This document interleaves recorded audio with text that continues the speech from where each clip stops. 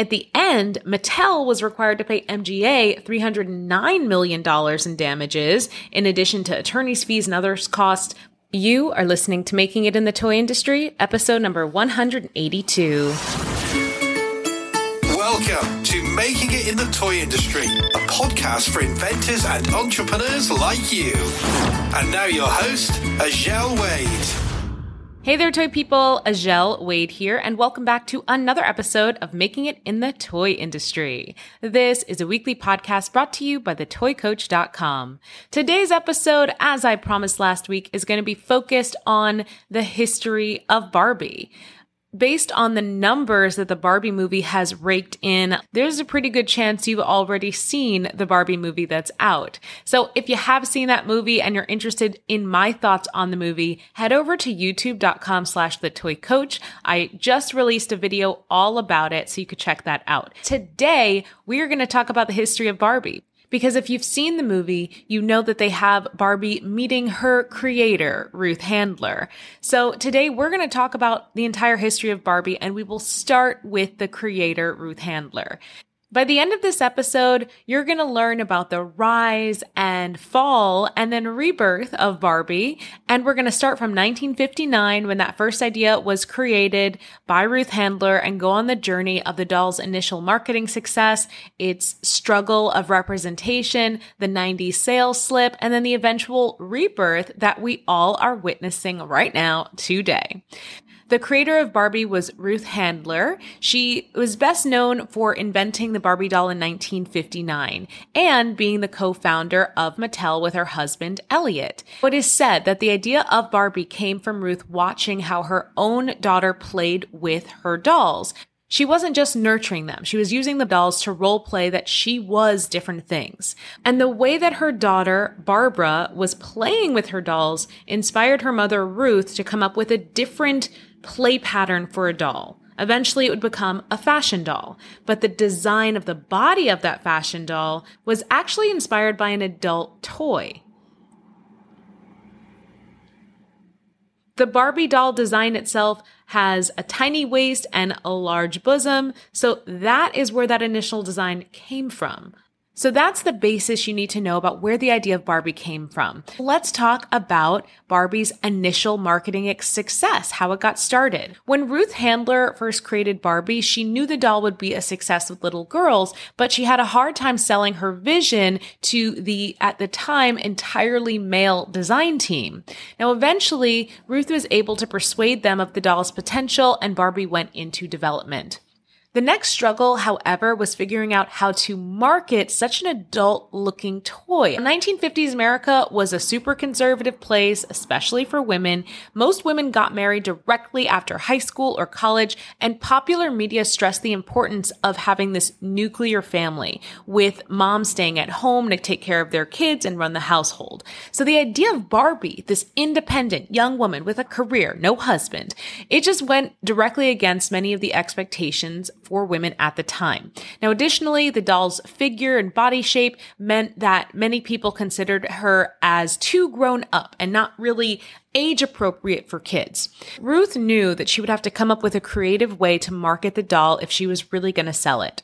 Ruth went on to hire Dr. Ernest Ditcher, a psychologist and marketing expert. Ditcher was a controversial figure in the marketing world, but he also got results. Now, one of his favorite techniques, which he had invented himself, was conducting focus groups to explore how consumers felt about different products. For Barbie, Ditcher interviewed 191 girls and 45 mothers. He found that many mothers considered Barbie to be too sexy, but girls loved her. They saw her as someone to look up to.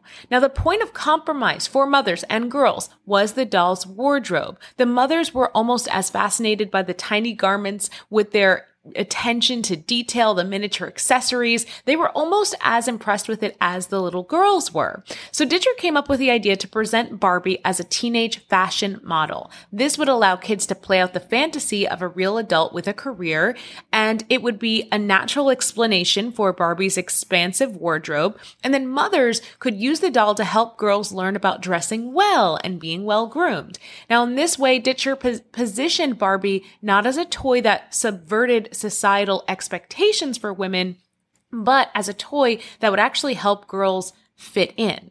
So Mattel began running TV advertisements for Barbie during the Mickey Mouse Club starting in the spring of 1959, and Barbie debuted at Toy Fair in March of the same year. Now, buyers were skeptical about this doll, with most of the buyers leaving the Barbie showroom without placing an order. Sales were slow throughout the spring, prompting Ruth to cut production of the doll. Mattel kept running advertisements, and come the summer, Barbie sales began to skyrocket. So Mattel sold 300,000 dolls the first year, and it took 3 years for production to catch up with all that demand.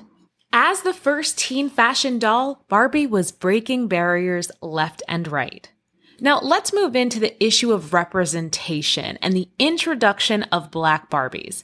Over the years, the Barbie line had been criticized for its depictions of Black dolls, and it took a while before they actually would introduce a Black doll into their line. Now let's get into the introduction of Black Barbies into the Barbie line and what prompted that. Back in 1965 in LA, what is known now as the Watts riots, sometimes referred to as the Watts Rebellion, occurred.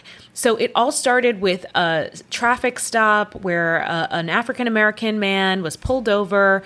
He failed a sobriety test, and in the process of trying to be arrested, a fight broke out between the cops and him. Onlookers were involved, fighting with this man and others. There were reports that police kicked a pregnant woman who was present at the scene. Just overall civil unrest followed. In 1965, Los Angeles was rocked by a summer of protests and riots, and that summer of riots is known as the Watts riots, after the neighborhood where most of the unrest took place. As a result of the riots, and in an effort to rebuild the community, two men, Lewis Smith and Robert Hall, founded Operation Bootstrap, an organization to help residents of the Watts neighborhood enhance their professional skills and find career opportunities. And in 1968, these civil rights activists, Lewis Smith and Robert Hall, actually added a toy company as a division of their nonprofit. It was called Shindana Toys. Now, this new company focused on fostering self-love and empathy by creating Black toys for Black children and others. Through my research, I found a lot about Shindana Toys, so we will have another episode on that. But what's interesting is, through that research, I found that Mattel provided factory training, supplies, industry contracts, and capital with so far seemingly no strings attached. Haven't done deep dive on this, but seemingly no strings attached. As a result, Shindana Toys had a helping hand to get started. While Mattel was working with Smith and Hall to aid them in the building of Shindana Toys, Mattel was also rushing to get a Black friend for Barbie to market, considering everything that had gone on. So the deadline for them, the goal was 1967's Toy Fair, but they were unable to finish a doll with authentically African-American features in time. At least that's what is reported. From what I know in the toy industry, I'm sure that at the time they thought, let's just make it a darker doll. That will be enough. And they quickly found out that it wasn't. So in 1967, Mattel presented the African-American version of Barbie's cousin, and they called her Francie. And she had used the same molds and the same hairstyles as the white doll, but just a darker skin and black hair. So people weren't feeling that doll as much. By 1968, Mattel produced Christy, a Barbie-sized friend with a unique sculpted face, curlier hair, and a brown skin tone. Christy was followed by the release of Julia in 1969, a doll based on the character played by Diane Kroll in the TV show of the same name. Both Christy and Julia were successful dolls. Christy continued to be a part of the Barbie line until around the mid-2000s. Keep note that they weren't called Barbie. They were all her friends' other dolls. So it wasn't until 1980 when the first official doll named Barbie came out. In 1991, Mattel released The Marvelous World of Shawnee, a line of African-American dolls. Mattel conducted research to determine the best way to design and market this doll line to accurately represent African-American culture, and the line initially launched with 3 characters, Asha, Shawnee, and Nichelle. A fourth character, Jamal, was released in 92, and the line saw 4 waves of releases before it was discontinued. And Mattel also released another line of exclusively Black characters, Asha, the African American collection, in 94, and that line was discontinued after 3 dolls. A third line featuring exclusively African American characters, called the So in Style line, was released in 2009, and that line was available in just the US until 2014. So let's move on to 2016. In 2016, Mattel really went through an overall Barbie rebrand, unveiling Barbies at different heights, tall, short. They had different body types, curvy and skinny. They had petite dolls. And the goal was to move away from that doll's signature shape. The new line also included a much wider range of skin tones, darker browns, warmer browns, lighter peach tones, and a ton of different hairstyles. Around this same time, Mattel did release a Misty Copeland doll, but there were many articles, one specifically by the Washington Post, that asked, why does the Misty Copeland Barbie doll look so white? So they still were struggling to get the right skin tone, and Mattel did say that the skin color looks faded in the photos because of lighting, and I don't really totally believe that. So then the most recent launch that I would love to put a spotlight on is the Inspiring Women doll line. So that doll line started in 2018 to honor historical female role models. And this doll line started with Amelia Earhart. This doll line started with an Amelia Earhart Barbie doll, a Frida Kahlo Barbie doll, a Katherine Johnson Barbie doll. But in August of 2019, Mattel released a Rosa Parks doll into this line. And later we would see a Madam C.J. Walker and several other historical women in the Inspiring Women series, which is really nice because it almost takes on an air of American Girl history type doll. But they are all within a package that says Barbie Inspiring Women and not being skirted off to an entirely different line name. So that's really beautiful. And I also have to say the face sculpts of these Inspiring Women dolls are really beautifully accurate. So I do love the Rosa Parks doll in particular. So now we did just go from kind of the 80s realm of representation for Barbie into the 2000s, but let's go back a little bit and look at the 90s. There was a big drop in sales that happened. Let's talk about what happened there. So Barbie was hugely successful until about the mid-90s, when sales of the doll began slipping. Strategies that had been working previously, like adding different styles into the line and colors for the hair and some skin tones, that was no longer working. And it wasn't increasing Barbie sales to reach new market. Instead, they were overproducing product, overestimating sales, like in the case of the 1997 Happy Holidays Barbie, where production was up to $3 million in anticipation of high sales, only for the doll to struggle to sell through and still be on store shelves through 98. Now, part of Barbie's struggle was the growing disinterest of that target market. When Barbie was first released, she was marketed toward 9 to 12-year-olds, but in the 90s, she was being played with by girls as young as 3, who saw Barbie not as an aspirational figure or a big sister, but like a mom.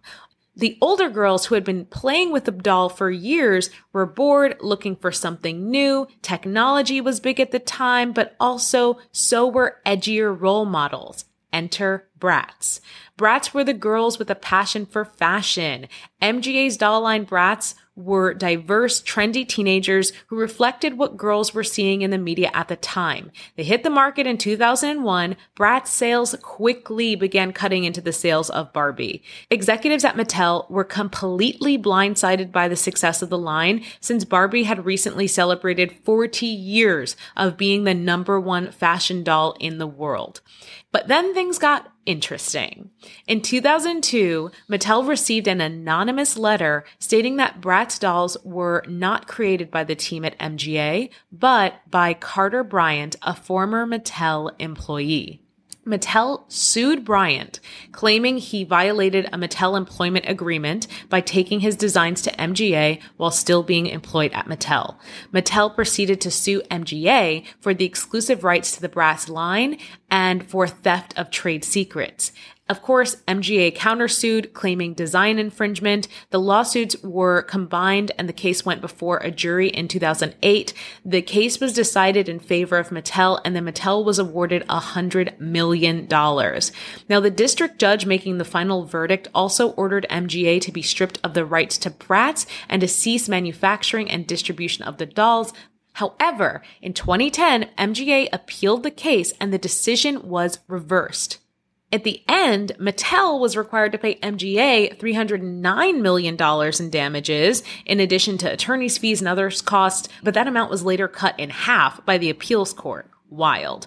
So MGA attempted to bring another suit against Mattel, claiming corporate espionage, but it was dismissed in 2018, and the California State Appeals Court denied MGA's appeal to reinstate the case. Okay.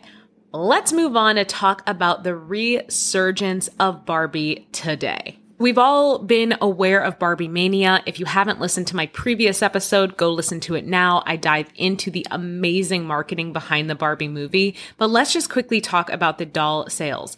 According to Stasia.com, in 2022, Mattel's Barbie brand generated a gross sales of $1.4 billion in the US. And that was actually a drop compared to the $1.6 billion sales in 2021. Now, we all know the 2021 year was really projected by the pandemic.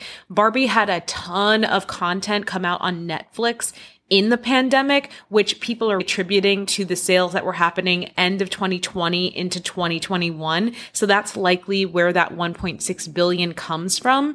According to businessinsider.com, that $1.6 billion of gross revenue equates to 86 million dolls from the Barbie family. And that equates to 164 dolls being bought every minute. Wild. So what are we seeing coming forward from the Barbie movie? What are we expecting? Well, there are already rumors about a Mattel adventure park being built in Arizona. There's actually a live stream where you can watch the park being built. I will add that into the show notes, thetoycoach.com/182. The movie just about 5 days after release, a global phenomenal success, generating over $330 million. And this Barbie core movement has been taking over at theaters worldwide. And there have been many Barbie conventions taking place that have been promoted more and more. Right now, the Barbie conventions that I have found are not associated with or sponsored by Mattel, but I could see that changing. BarbieCon sponsored by Mattel with some Barbie core attire. So that is all I have to share with you for Barbie history for today. I hope you enjoyed this episode. We dove into the rise and fall of Barbie. We talked about representation. We talked about representation within the Barbie line. Before I let you go today, I have got to give a shout out to someone who has left a review for this podcast. If you love this podcast and you haven't left a review, what are you waiting for? Your reviews are what keeps me motivated to keep coming week after week with these episodes. So if you love these episodes, please give me a wonderful rating and review wherever you're listening to your podcast. So I've got to call out this review left by Liz Renee. Liz says, really appreciate Ajel's perspective in the toy game industry, which, like many industries, is an underrepresented industry. As a Black woman who is new to the industry, it's so important to hear the perspective of another Black woman who's not only thriving, but also leading in this space. I really appreciate the quick summaries at the beginning of each episode that give you a glimpse into what the episode will be about. I also love the tangible action and takeaways at the end of every episode. The entire podcast is so well curated and thoughtfully produced. Thank you, Liz. It is. I work really hard to do that, so I appreciate that. So let's talk about today's takeaway, today's action item for the week. I want you to go sign up for my YouTube channel because I did a review of the Barbie movie there. It is a spoiler-filled review, so don't watch it until you've watched the Barbie movie. When you're ready, go to youtube.com/thetoycoach, look for my most recent video, subscribe to my channel, turn on notifications, watch that video, and leave a comment. Let me know what you thought of the Barbie movie. As always, thank you so much for spending this time with me today. I know your time is valuable, and I know there's a ton of podcasts out there. So it really means the world to me that you tune into this one. Until next week, I'll see you later, toy people. Thanks for listening to Making It in the Toy Industry podcast with Ajel Wade. Head over to thetoycoach.com for more information, tips, and advice. Hey, are you an aspiring toy inventor or toy entrepreneur? Then you should check out Toy Creators Academy, the first of its kind online program designed to help you develop and pitch your toy ideas. Head over to toycreatorsacademy.com to learn more.